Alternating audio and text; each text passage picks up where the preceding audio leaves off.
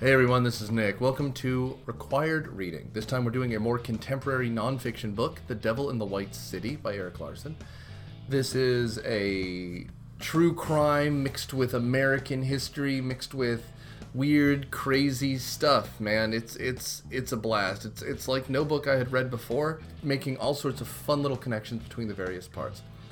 I'm excited to talk about it here because I think this is a interesting piece that I don't know if it would be heard in the classroom. So enjoy this episode. Thanks.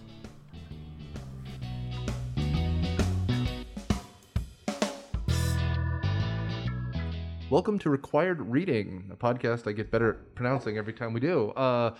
This episode, we're talking about Devil in the White City by Erik Larson, a classic of true crime and American development and all the themes we talk about in the American Experiment class. I'm Dr. Nick Hoffman, and on panel we've got... And I'm Mike Burns.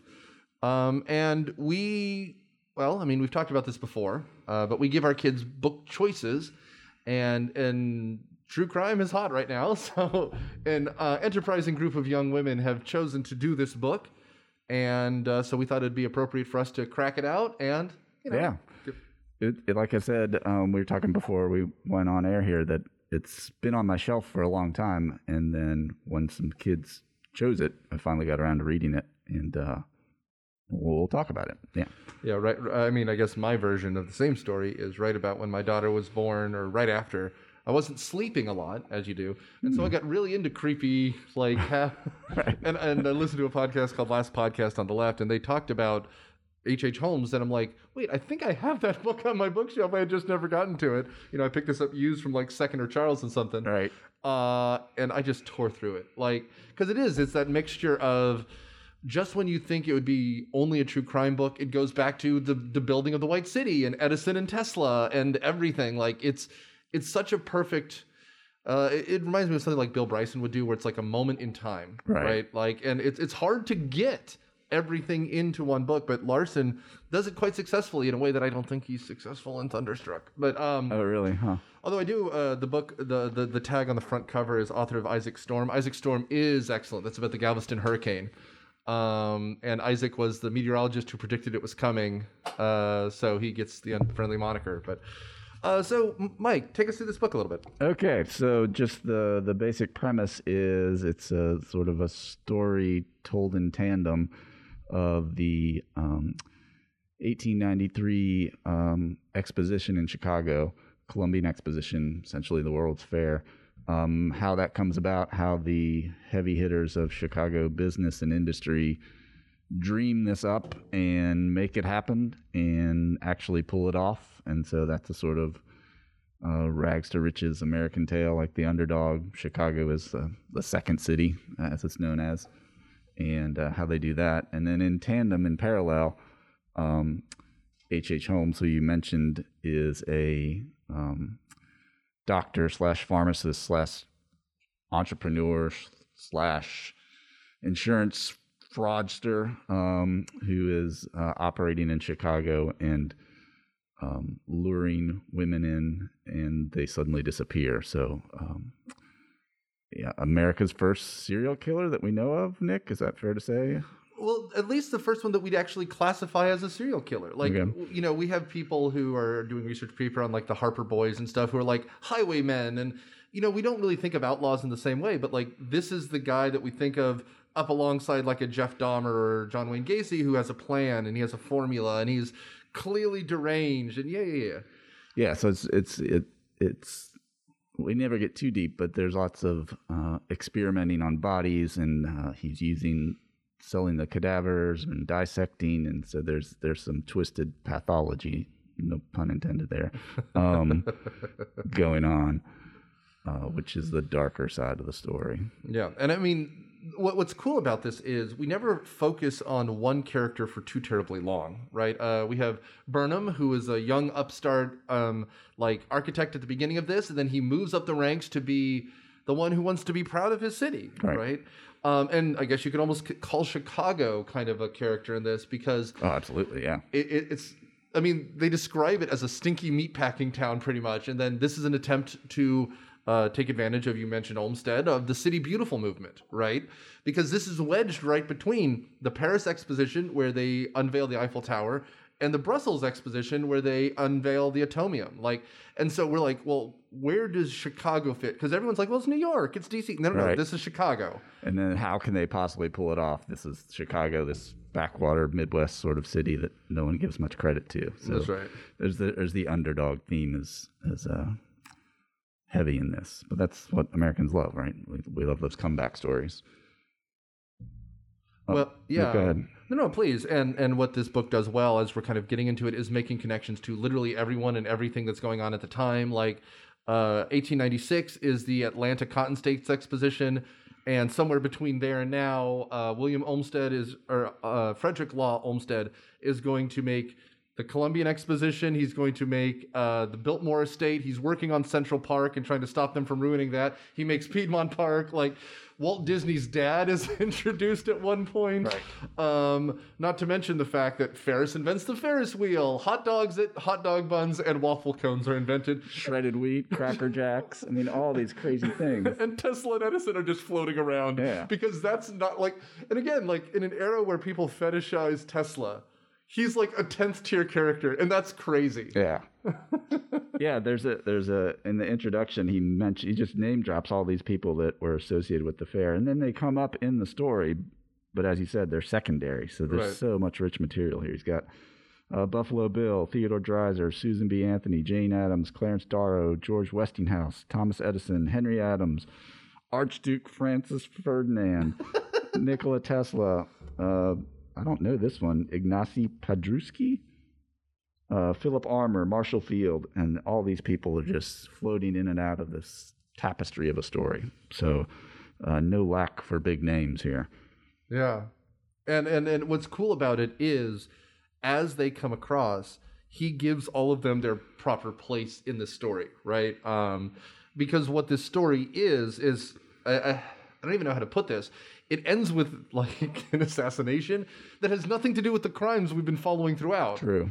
But what we're doing is we're telling the story of a city in a moment, and how you strip it around, there's no way to get around this, right? I don't know. It's really interesting because Frederick Douglass gives a speech here, right? Ida Wells gives speeches here, and the civil rights movement protests because they wanted to put them to the side. So instead, they give their speeches outside. Buffalo Bill gives away tickets because they won't give him a space. But had they give him a space, they would have made all this money. Yeah, he just sets up shop next door. He's poaching on the whole fair, and he kills it. And so, yeah, it's just an interesting study in commerce as well. Yeah. And self-promotion. And, as far as how I don't know how we even talk about this book in terms of chronologically, because there's 9 different plot lines. Right. But it is told chronologically. It is. He sets it up a little bit, and then and you know where it's going all along. If you know anything about this, it ends fairly well, at least for the exposition. But he still draws you in and teases you enough with a sort of novelist pacing to keep you going. That's right. It's really good. One thing I wanted to say, just as I was reading this, it was hard for me not to think of Atlanta in the build up to the Olympics, because just all the movers and shakers that are trying to make this happen, who the heck is Atlanta to try and do this on the world stage? And obviously not quite the same, but there's a very sort of similarity of an underdog trying to promote a city and making it all happen. Yeah, and the parallels don't end there. Instead of an assassination, we had a bombing. Right. But it just feels I guess we were right about Atlanta. Yeah. And it also just, underneath it all, you just realize the nightmare of, I don't even remember who was in charge of Atlanta. Billy Payne. Yeah. How much of a nightmare that must have been. Grandfather, actually. Oh, no kidding. Yeah. But just trying to coordinate everything, the building of Turner Field, the fixing of the dorms outside of Georgia Tech, right. And 200 million corporate sponsors, right? It must have been a nightmare. But yeah, the sense of the city, and he does this at various points, just the sense of the buzz that was around it. Everyone was either associated with it, you're working on it, or someone's volunteering, or you're trying to host, or trying to finagle to get tickets or something. So I imagine that energy was very similar in Chicago at the time period. Yeah, I mean, and in the 17 years since this book has come out, the film rights were purchased almost a decade ago by Leo DiCaprio. I don't know how you make this into a movie. I think it would be interesting as a miniseries, that are so Right. popular right now. But Yeah, you'd have to stretch it out because there's so many storylines to follow that I don't think a 2-hour movie would do it justice. Yeah, no, exactly. So there's essentially 4 parts to this book. There's the getting of the fair and the kind of birth of all these characters. Mainly Burnham, the mayor who gets assassinated at the end. You have Olmsted, and you have Herman Mudgett, who becomes H.H. Holmes. Right. And then who's Burnham's partner? Root. Root, who doesn't make it. Right. A lot of people die. There's a lot of death in this book. And it kind of establishes, Burnham as this hot young architect who builds up a reputation for himself, his love of the city. He's really behind the big push to get Chicago the Columbian Exposition, among other things. I mean, it goes to Congress of all things. I didn't realize Congress was behind this. It reminds me of, was it the 2012 Olympics that? No, I think it was the 2016 Olympics that Obama was actively advocating for Chicago to get. Then, of course, Chicago doesn't end up getting it. But it seems like there's so many working parts. Like there was an international treaty on World's Fairs, and it was our turn to have one, so we threw out Chicago, which was great. Although there was a second there where New York almost stole it away, and that's funny. And then we have Herman Mudgett, who enters the scene mostly on fraud, right? Like he takes out life insurances on people, they disappear, he makes the money, and he starts to advertise himself as a pharmacist come doctor. First helping an old lady when her husband is sick, taking that business, flipping it, selling it, opening a rival pharmacy across the street, and then moving on down to Chicago. All right. And I mean, you can speak about this. I wanted to ask you about his medical training. So I guess, looking this up, he graduated from Phillips Exeter, which I didn't know, and then at 16, and then goes to the University of Vermont for a year or two, and then sort of drifts, and then ends up at the University of Michigan for medical school. Right. But just for 2 years? Was that standard medical training in the late 1880s? That would be the proper amount of education, but usually after that, kind of now to a degree, you have your residency. You'd essentially be an intern. Okay. So he probably, and again, this is a man who very clearly is more of a con artist, and he is a serial killer eventually, but a con artist. And so there is that charm. He clearly has a razor sharp mind. And they do a good job here. He remembers everything. He comes up with plans. He comes up with plans for plans and plans and plans. It's an evil genius, really. Yeah, and so what he probably does is he remembers a lot from his schooling, because he doesn't really do much medicine. He remembers how to make chemicals, right? Because he does his pharmacy work, which apparently he's successful enough that he's not just killing everyone. Eventually the market would catch up if he killed 10,000 people. So yeah, that's probably enough education at the time. Now, he never did the actual medical work, which is also clear here. Except on his own, obviously. Yes, as a hobbyist. As he gathers bodies, right? Yeah. But what struck me, I think, is just how much of that society is just based on trust. A guy just shows up and says, I'm a doctor, and says I'm a pharmacist, and goes into business. Right. Thankfully, I don't think that could happen today. But he must have been incredibly charming, as Larson alludes to, just in order to pull this off. Because what he proposes in many places is so ridiculous when you read it, but you just think, oh, he had that knack for persuading people. Well, and especially when we get to his magic murder castle thing. How he just, he never pays anyone. He just has them work for a few days. He says their work is terrible, and he gets rid of them. And, and let's not even forget, he has, a toady. He has, an Igor working for him named Peitzel. And Peitzel doesn't question a damn thing. It's amazing how people are just drawn into H.H. Holmes's web. Yeah, it's so easy to see the blind spots in other people, but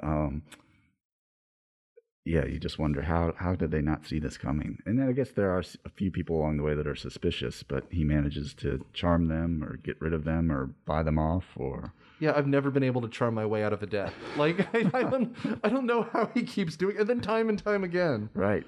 Yeah. But yeah, okay. So where do you want to start with? Like, where do you want to go from here? Like.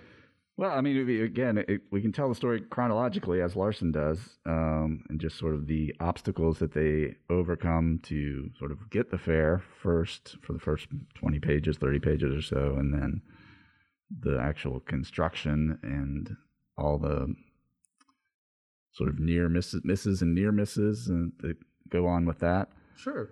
And then parallel while Holmes is coming around and then setting up shop, or let's do it. It's just there's so many layers here. So, Burnham and Root start advertising for Chicago, and it's amazing how little idea they actually have. Right? It seems like it's not until page 250 out of this 370-page book that they even think, hey, the White City.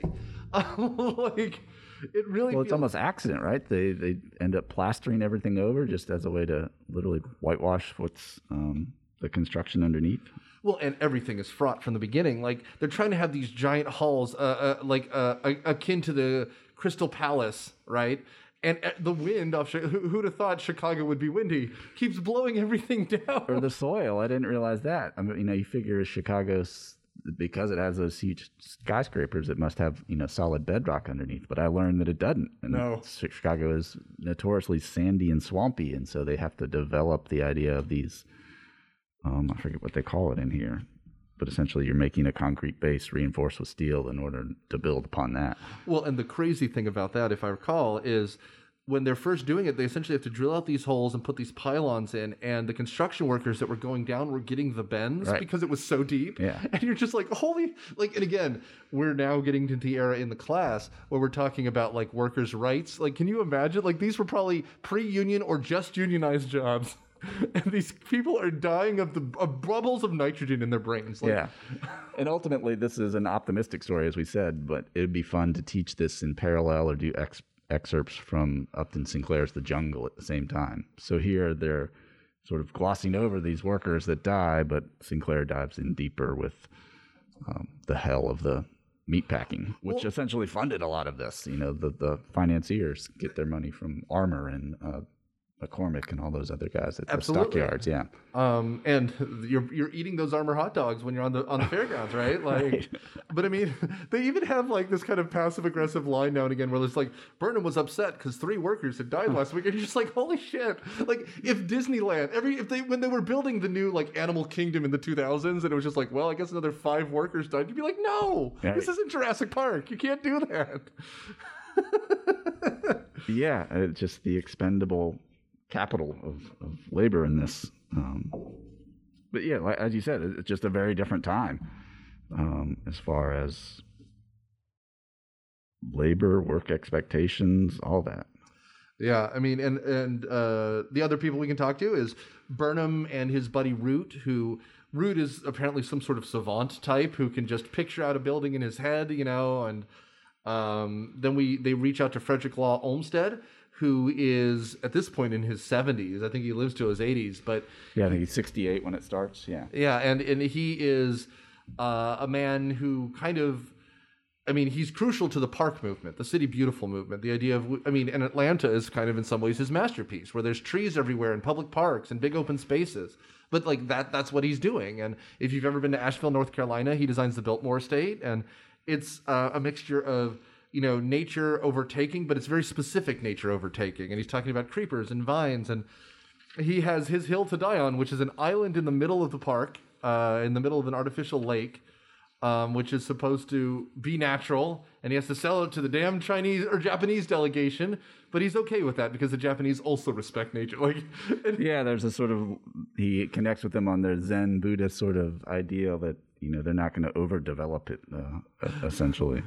But again, it's such a great old man get off my lawn kind of thing that he has going, and he keeps having to go back to Manhattan because they keep trying to pass laws to mess up his park.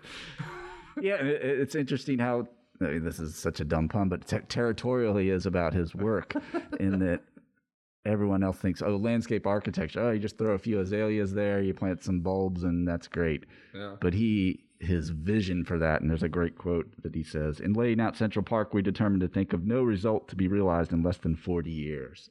So he knows, has a clear vision of what it's going to look like when these plants develop and when these trees, reach maturity and that. And obviously it's just in America sort of quick business, do it now idea that's often glossed over. So it's interesting to watch him fight for that. Well, and it is interesting to see how this all unfolds in the park, because this is a temporary park, but the park is supposed to be the actual park itself that he's designing is supposed to be permanent, right? And it's interesting to compare this to Disney World and Elias Disney working on this, because if anything, Disney is something that refreshes every single day, right? It's not supposed to get the effects of age. No. The Magic Kingdom is supposed to look like the Magic Kingdom did, every day, right. Every single day. Yeah, and I'm not a Disney fan, but I always get stuck on the artificiality of it. Like it's always too perfect and too, I want something, show me some rust or rot or something, sort of a patina of age. Well, and that's and we did this last year, of course, but we'll talk about the 1950s and the invention of Disneyland, and that's the contrast that it has constantly, right? You go to Manhattan, it's a living city, it's a breathing city, and the park is nice, but it's something that moves. Disney does not move in that way. It's paper mache. And it's idealized that way, yeah. Yeah. And then that's kind of interesting because, again, this is a mixture of both, which we don't get a lot. Right. Who else we should talk about? We should talk about the mayor. The Pope of Chili Town here, he had won 4 terms, he had lost re-election, and is going to be re-elected for his 5th term right as the fair opens. He's seen as a kind of man of the people, wearing his bowler cap and his cigars, and the unions like him, and but the city has been stagnating, so people elect a new business type. And then the economy collapses, so he wins his 5th term.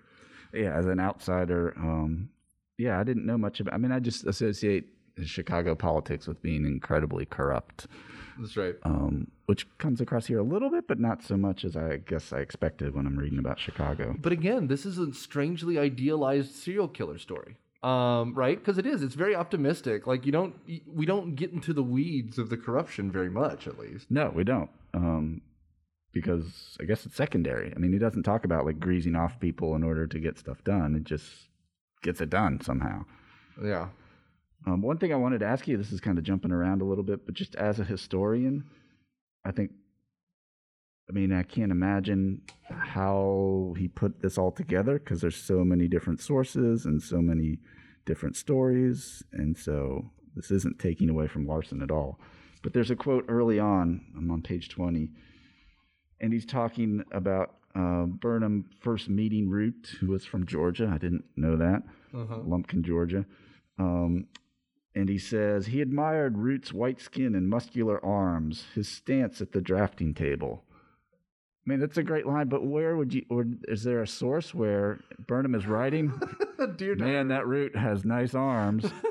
So as a historian, where do you draw this from? And how do you possibly fact check that? Or is it just an amalgamation of his impressions of, I don't know, I'm curious. When you're writing history, how do you end up with a sentence like that? You make a big amount of assumptions about how I write history.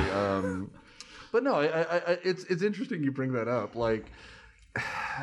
I thought the same thing about a lot of his descriptions. I wonder if there isn't some letter he writes to his wife, man, you should see this guy's arms. I don't know, or maybe it's just he describes him as a farm boy from Georgia, right. And he's making some extrapolations.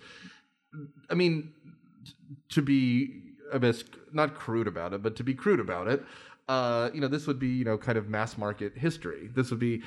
I think it's well done. I know a lot of academics like to reject this kind of stuff out of hand because of stuff like that. There's not exactly a lot of historiography here. Of the things you would focus on if you were a historian, there isn't a lot of the standard movements, right? This is almost a big man history in a way. True. There's not a lot about the labor stuff. There's not a lot about the poor. When we get the people, it's what if they had a Citizens of Chicago Day? It's very passive. There are some little jokes and jabs, but they're also even at the expense of big people. at the opening fireworks when Jane Addams gets her wallet stolen, right? It's just like, it's like a half-second little joke. You're like, oh, she's here too. Isn't that nice? But, you know, you don't get any of the actual movements of people. That being said, yeah, it's every so often I kind of stopped and I was like, that's something. Yeah, and there again, I like this book, and I would recommend it to cut to the chase. But there's a few moments where the prose sort of gets purplish there, like I just read, just sort of like, oh really? Yeah. But yeah, the story still carries you along, and as you say, I mean, I think it's well researched. There's no way you could possibly incorporate all that. That would be 6 different books, maybe. I mean, it is, and again, like the little behind the scenes corruption is pushed aside. Like, you know, I mean, the guy we're talking about is named Carter Harrison Sr., and he runs twice.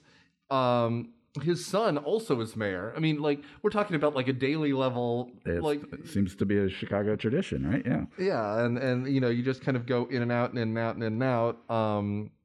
You know, but that's what we're talking about here. But in the effort to move the story ahead, you're putting like people like Burnham on the chopping block and saying like how he wants this fair to work out, but darn it, the engineers of America are just not stepping up to rival the Eiffel Tower. There's one dude who wanted to make like a tower out of logs, right? Like a Lincoln Logs sort of tower. Which would have been interesting. It would have been something. It would have fallen over immediately. Yeah, no kidding. The wind and the weather would have taken care of that.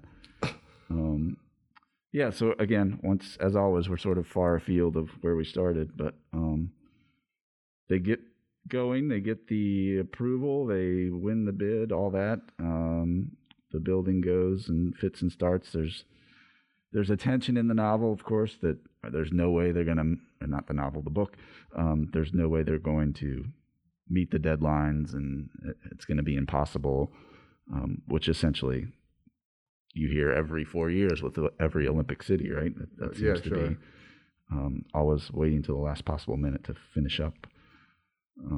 But of the 2 stories, which do you think is more interesting to you, Nick? Is it the home stuff? Is it the building of the exposition and pulling that off? As a historian, I'd say, at least to me, the difference is the home stuff is like the dessert course. Like it keeps you going. It's intriguing. But like the real history that he does, at least to me, is the fair. Because you get this moment that the fair, which I think only lasts 10 months, a year. Not even that, yeah, 6 or 7 months, yeah. It's like a linchpin for American history, right? When we enter the world stage, we don't necessarily upstart the Parisians, but the Parisians are also impressed. Like, everyone is impressed. There's something like 45 countries that come, and I mean, we don't get into the elements of the human zoos, other than the Algerians just kind of wander around and like they take the bobsled too fast and 6 of them die. Like, again, this is again far afield, like you mentioned, but there was a documentary that came out last year called Class Action Park. About Action Park in New Jersey. A lot of this seemed like Action Park in New Jersey, where there's just like no safety rules. Hey, but like that was the 70s. Still having a good time, yeah. But yeah, I mean that's kind of what we're talking about here. When they have like an Algerian village. Well, there's a story early on where he sends some guy to Africa to like buy a tribe of pygmies, right? And the Belgians won't budge. Yeah. So he rounds up Algerians instead, right? And he brings them back, and they're in their garb, and yeah, it's so layered as far as the show business, historiography. Yeah, I mean, and that's the story that I think is the most absurd. I mean, and then H.H. Holmes, which of course this book became known for, is this little anathema. Like, again, when I picked it up, and it's called The Devil in the White City, I'm like, it's going to be an H.H. Holmes book, and it's kind of not. It's about half and half. But again, I'll be interested to talk to the women who did the book, right? The students who did the book, because I wonder what their overall opinion is. Just because Holmes is such a compelling character. I didn't know of him. I mean, I guess I knew the name probably through this book, but is this sort of the first popular book about him, or how well known? I mean, because the book comes out in 2003, Larson's book, right? How well was Holmes' story known at that point? Yes and no. I mean, there was a book called Depraved by Harold Schechter. Now, Schechter is one of these dudes who writes just serial killer, true crime, pulp nonsense.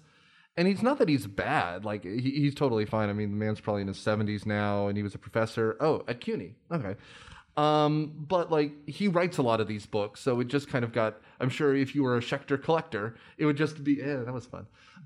He has a bookshelf of these, right? True crimes, mysteries, that kind of stuff. And and he's written on Charles Panzram, like, all these dudes, right? Okay. Up and down.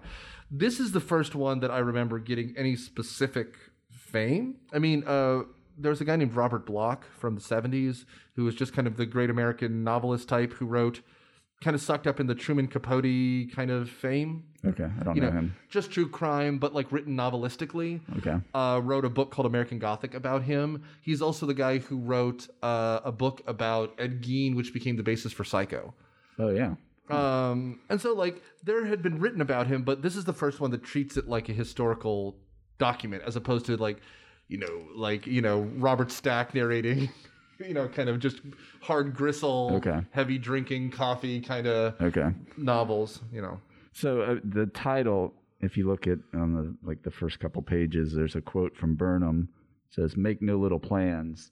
They have no magic to stir men's blood," which that sets up that side of it. Like, here's a big dreamer, ambition. He's going to make big plans and pull it off in the American way. And then the Holmes quote is, which comes up in a couple different ways in the story. "I was born with the devil in me. I could not help the fact that I was a murderer, no more than the poet can help the inspiration to sing."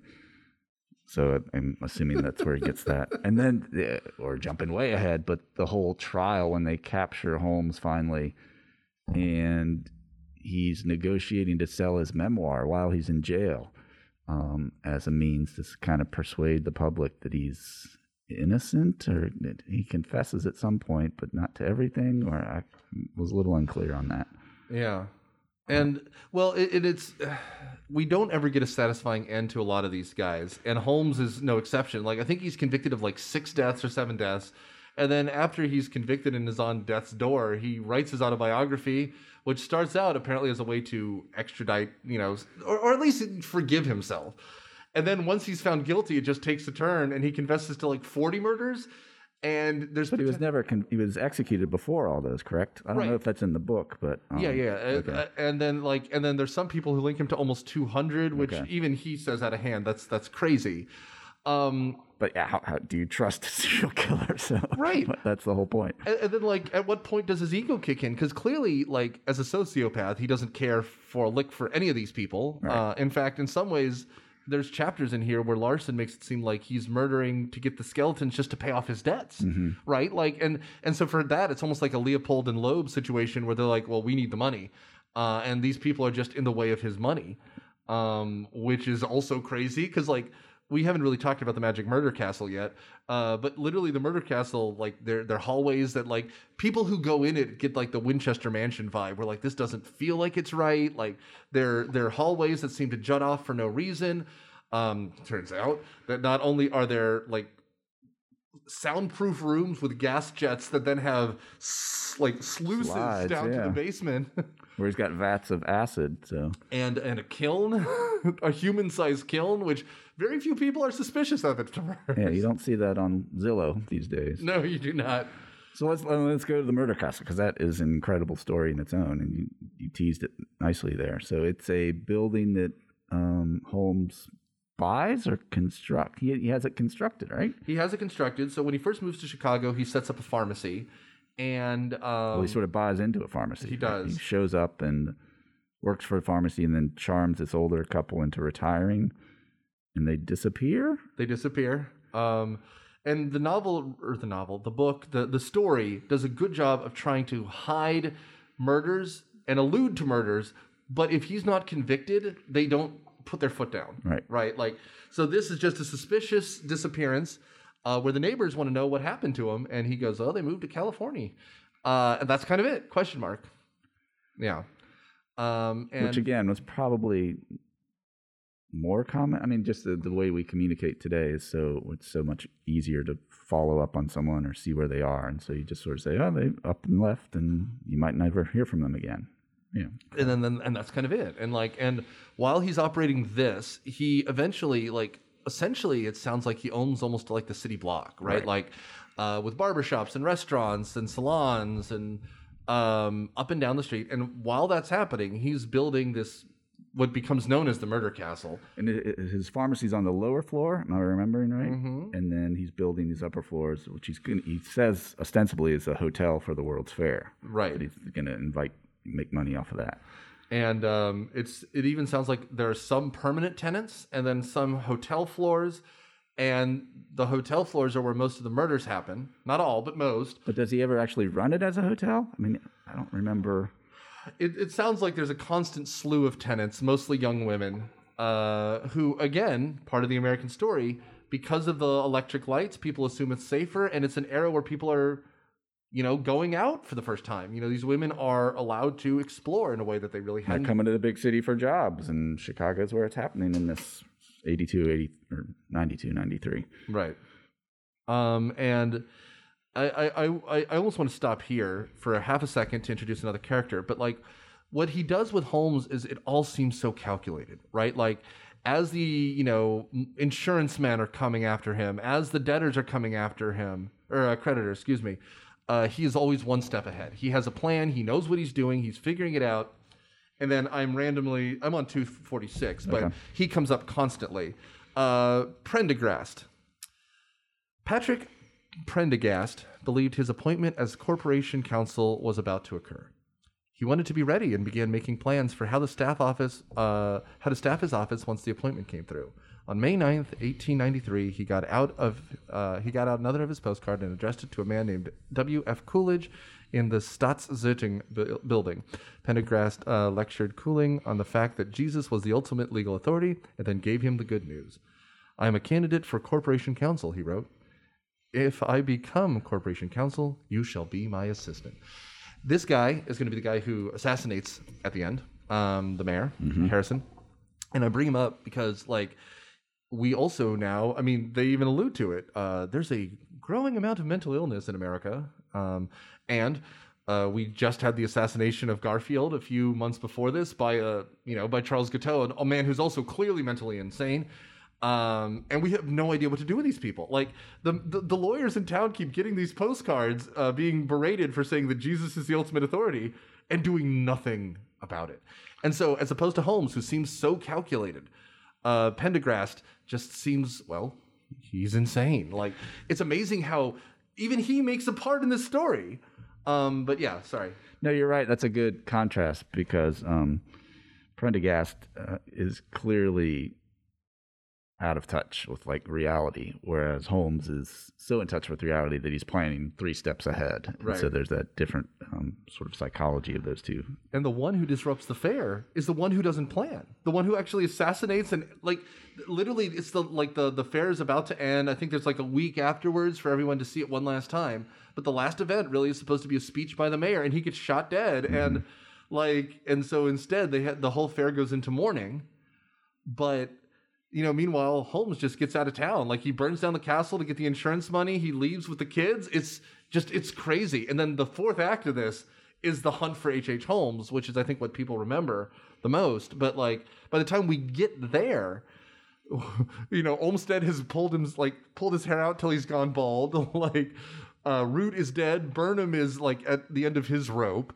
The manufacturer's building has collapsed 6 times. Yeah. Yeah. Buffalo Bill came out okay. Yeah, he made the most money out of anyone. Yeah, and he was side, and then the Ferris wheel takes off here. We should talk about the Ferris wheel a little bit. Yeah. So you mentioned before the Lincoln Logs, and they wanted to outdo the Eiffel Tower. So what can we do to come up with something iconic that people associate with this fair? And there's this young guy. He starts in San Francisco, right? Yep. And then he comes west or comes east. And you tell a story. Well, no, essentially, everyone is trying to one-up the Eiffel Tower by literally one-upping the Eiffel Tower, just making a slightly taller Eiffel Tower. Different version of it, right? And so this one guy named Ferris, literally the aforementioned Ferris, is someone who comes up with this idea to make a giant rotating wheel. And it's sort of kind of based on a guy named Summer's Wheel, which also is designed like, George Ferris had this idea, but it's much more of just like a rotating chair. And he's like, well, I have this idea. I'm going to make something giant. And he is at San Francisco called, no, maybe it's Pittsburgh. Anyway, he works for a steel manufacturer, and he's like, look, I know all the math behind this steel. We should be able to make this thing work. It was 36 cars. It was, like 60 feet tall? Like, it's massive. Like, it's bigger than the Eiffel Tower, whatever it is. And it's supposed to rotate, right? These cars, and each of the cars has, like, enough chairs to fit people. It has, like, a snack bar inside, they were saying, right? There's glass windows with iron bars so people don't leap to their death. And the problem is, for him, effectively, they delay it so much making the decision that it doesn't open with the beginning of the factory, or with the beginning of the fair. So everyone's just watching and waiting for this thing to fail. Well, they didn't think the engineering would work. I mean, it was a really engineering marvel at the time, because the load, I'm no engineer, but the load shifts as it rotates in order to make it work, so to speak. Yeah. And like, if I recall correctly, like, even the axle in the middle was like the biggest single thing that had ever been made, right? It was like 71 tons or something crazy like that. Mm-hmm. And so they didn't know how the forces would work.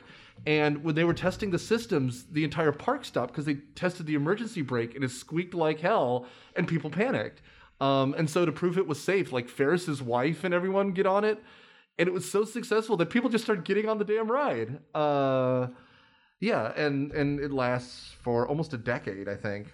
And it does end up, they didn't mention this in the book, I don't think, but it ends up at the St. Louis Fair. Like, they just pack it up and move it down there. I didn't know that. Which, for those of you who don't know, that's our fourth city. I don't know how St. Louis gets it either. But they built the arch for it. That was their iconic construction. The gateway. Yeah, I'm missing, and I don't have the guy's name. The kid from San Francisco he gets in charge of the Midway. Do you know who I'm talking about? Yes. Oh. He's a young guy and just sort of clearly charming and very ambitious, and he's the one that's why I mixed it up, and I thought I highlighted a page. Was it Charles Wacker? Is that who it is? Yes. But yeah, I mean, and what is he? He's a dude who's just... Oh, Bloom. Sorry, I'm just reading through this now. But yeah. But another incredible story that just sort of self-starter and... Well, and he doesn't want the job. He thinks it's going to be a waste of his time, right? So he asks for as much money as the president makes, and they pay it. Right. And so he takes the job. And he kills it. Right. I mean, and again, we're talking about the... where all the fairground is, like the entertainment part. Yeah. And that stuff is still kind of sort of up. Like, if you go to Jackson Park, you can see the Midway still. At least some of the buildings. Like, it's that kind of Gothic Which look. is the south side of Chicago. Right. That's right. And Olmsted, I think, partially designs that too. Like, it's the big open fields, it's the kind of Gothic buildings. It's gorgeous. Yeah, Sol Bloom, that's who we're talking about. Okay. Who goes on to be a member of Congress. Of course. Of course he does. So we talked, I mean, we're all over the place. That's seems to be our modus. What really drew me in, and I liked the home story all along, but the hunt at the end for him as the Detective Geyer, is that what it is? Yeah, sounds right. Is trying to track him down, and he just sort of personally takes it on to literally follow him all over the country and get his man, so to speak. I found that really compelling, maybe more so because Holmes is traveling. He's married several times concurrently, and he's traveling with 3 young children at the time as he's sort of moving through the Midwest, like Toronto and then Indianapolis and Cincinnati.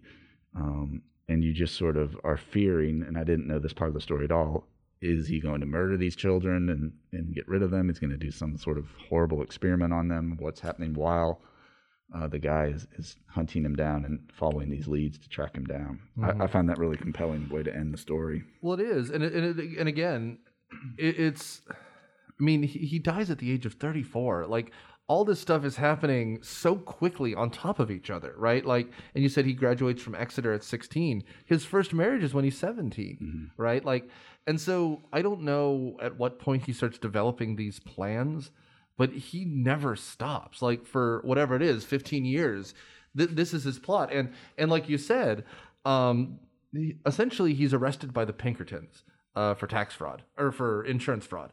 And the last couple chapters, the fourth act, is essentially trying to pin a murder beef on him.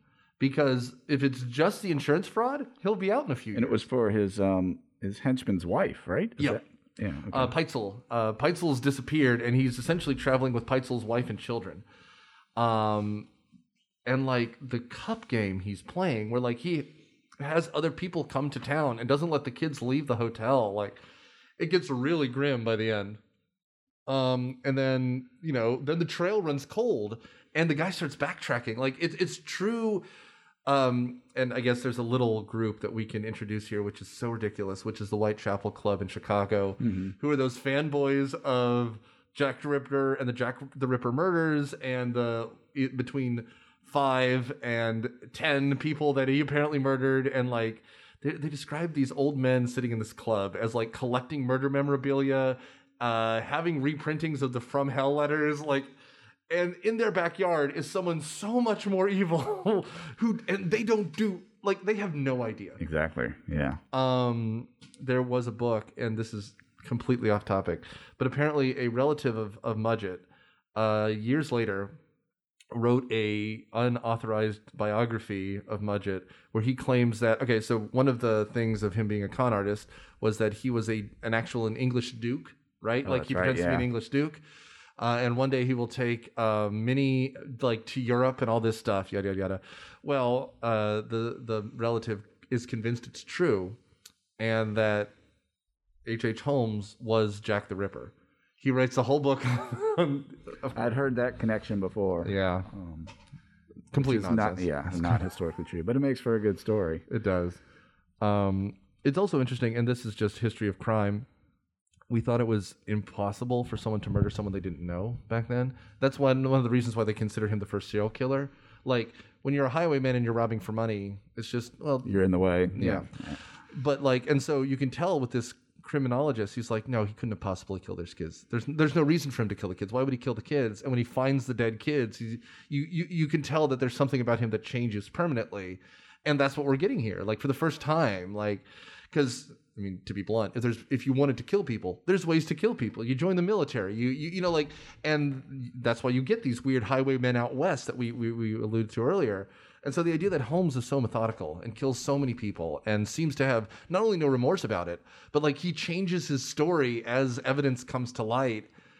It's really dark. Yeah. And one thing I wondered, because he was flipping all these insurance fraud claims and making a lot of money, is where's the money going? Because it seems like if he's getting $10,000 on someone, that's a lot of money back then. It is.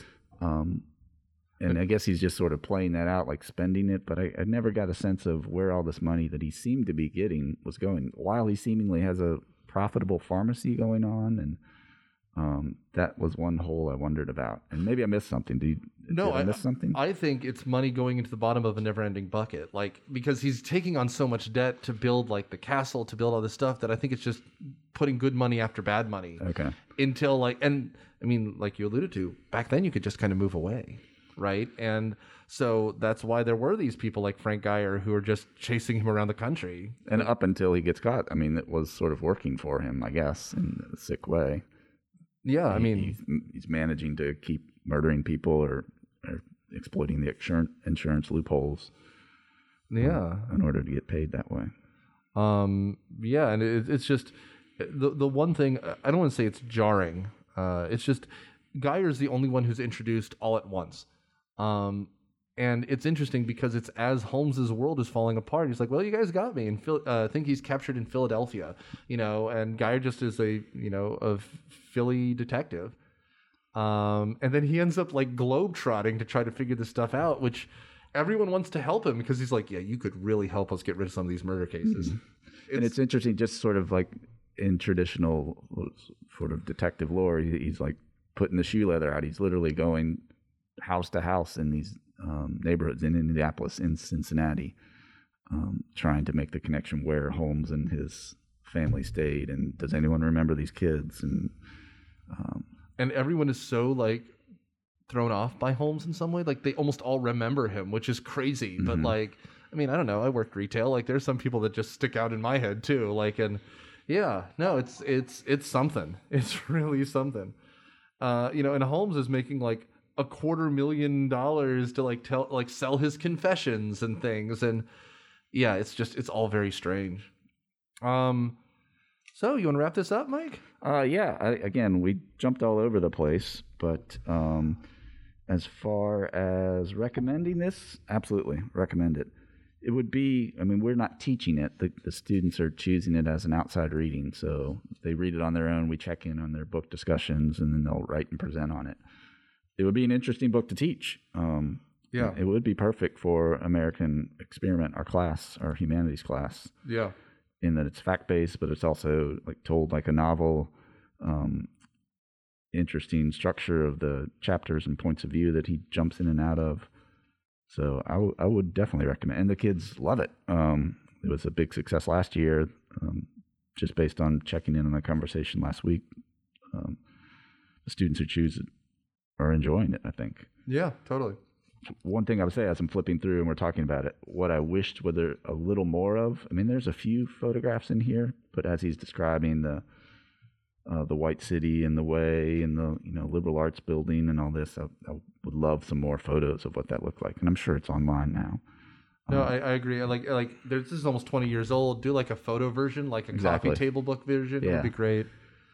So I recommend it without any hesitation. Yeah, I mean, I can't recommend this enough. I think it's, I mean, and again, just flip to the damn index. Like, the cold open is a story about how Burnham is on the Olympic trying to communicate with someone who's on the Titanic, right? Like, L. Frank Baum goes there. Jane Addams is there. They talk about how the Miracle Mile came around. Like, the connections. And there's the whole other layer with just the big fat cats, literally fat cats. Like he goes into the dinner menus and the 9 courses, and just it's fascinating to see that side of the Gilded Age. Well, and again, like this is a story written by a guy who clearly just went into the archives at wherever, Chicago, the Smithsonian, the Library of Congress, found something. He's like, well, this has to be in the book. Like that menu, I'm sure was just some leaflet in the bottom of some file, and he was like, yeah, of course. And it's a great, talisman, I guess, of the age and what they're going through. Yeah, and Olmsted is never there because he's like working on the Biltmore estate, and he so badly wants landscape architecture to be considered an art like everything else, and Burnham has nothing but nice things to say, but does not consider landscape art. Yeah, it's fun, guys. It is good. And I recommend most of his other books. I've done in the Garden of Beasts. I've done. What was the one you were talking about? Splendid in the Vial. Splendid in the Vial's good. Isaac Storm is good. It's about the Galveston hurricane. I couldn't get into Thunderstruck, but I feel like this is the better version of it. But anyway, are you reading anything right now that you'd recommend? I just finished on Saturday James McBride's Deacon King Kong. I'm a big James McBride fan. He wrote Good Lord Bird. We've talked about that here before. Sure. He has a great nonfiction piece about James Brown, Kill 'Em and Leave. I saw him speak at the History Center for that book tour, and I can definitely recommend Deacon King Kong. He's just a great novelist and writer, and I think he comes out of the sort of hard-boiled reporting for Washington Post and Baltimore Sun, and just a great American writer. Perfect. Thumbs up for that for sure. How about you? I just read, well, you know what? Screw it. There's a podcast I mentioned already called Last Podcast on the Left. They came out with their first book last year called The Last Book on the Left. You mentioned that to me. Yeah, and I will be blunt. If you're someone who like it is the blackest of black humor. So if that's not you, skip it. Okay. But they tell stories of serial killers and they do it with punch up. So the guy Marcus does the straight story, and then the other two who are trained comedians make jokes. And if that's not your cup of tea, don't do it. But since we're talking a serial killer book, I've got to plug it. I find them funny. They got me into it. I mean, and I can plug a normal book like a person. If you want something else that's kind of just pop history, I read Brad Meltzer's book, The First Conspiracy, which is about the plot to kill George Washington. It also takes some conjecture, but you want a conspiracy book, damn it, you got to take some conjecture. He's fun that way. I've read other books by him, yeah. And he, again, has a novelist arc to his story. And I don't know how accurate he is as a historian, but... I mean, there's clearly some... inaccurate. Yeah, there's clearly sometimes he runs with it to make the story better, but that's fine. And again, it has that Dan Brown problem where a chapter is 2 pages. But it's fine. It's enjoyable, and you can run with it. So, The First Conspiracy, Brad Meltzer, and Josh Mensch. So... I got to ask, the last podcast on the left, what's the title? That's the name of the podcast. I know, but what is that reference to? Or is it just the movie, The Last House on the Left? I don't know the movie. It's a straight up horror movie. Okay. But like they do, conspiracies. They're on Spotify only now. They got an exclusive contract. But like, if there's a cult you're interested in, they've done a thing on it. Jim Jones, Jonestown. They've done every serial killer. They're if you're into this kind of stuff, their John Wayne Gacy series is excellent. Their Jeff Dahmer series is excellent. But they do other things, like the history of the Mormon Church, which was fascinating. Scientology, which was fascinating. But again, like they have strong language and it's black humor. But that being said, unlike a lot of history podcasts, they cite all their sources. They have a bibliography. They do real research. So we have fun with history here too. So I give them credit for citing their sources and making it as accurate as possible. I'll check that out. Yeah. Thanks, guys. Thank you. That was great.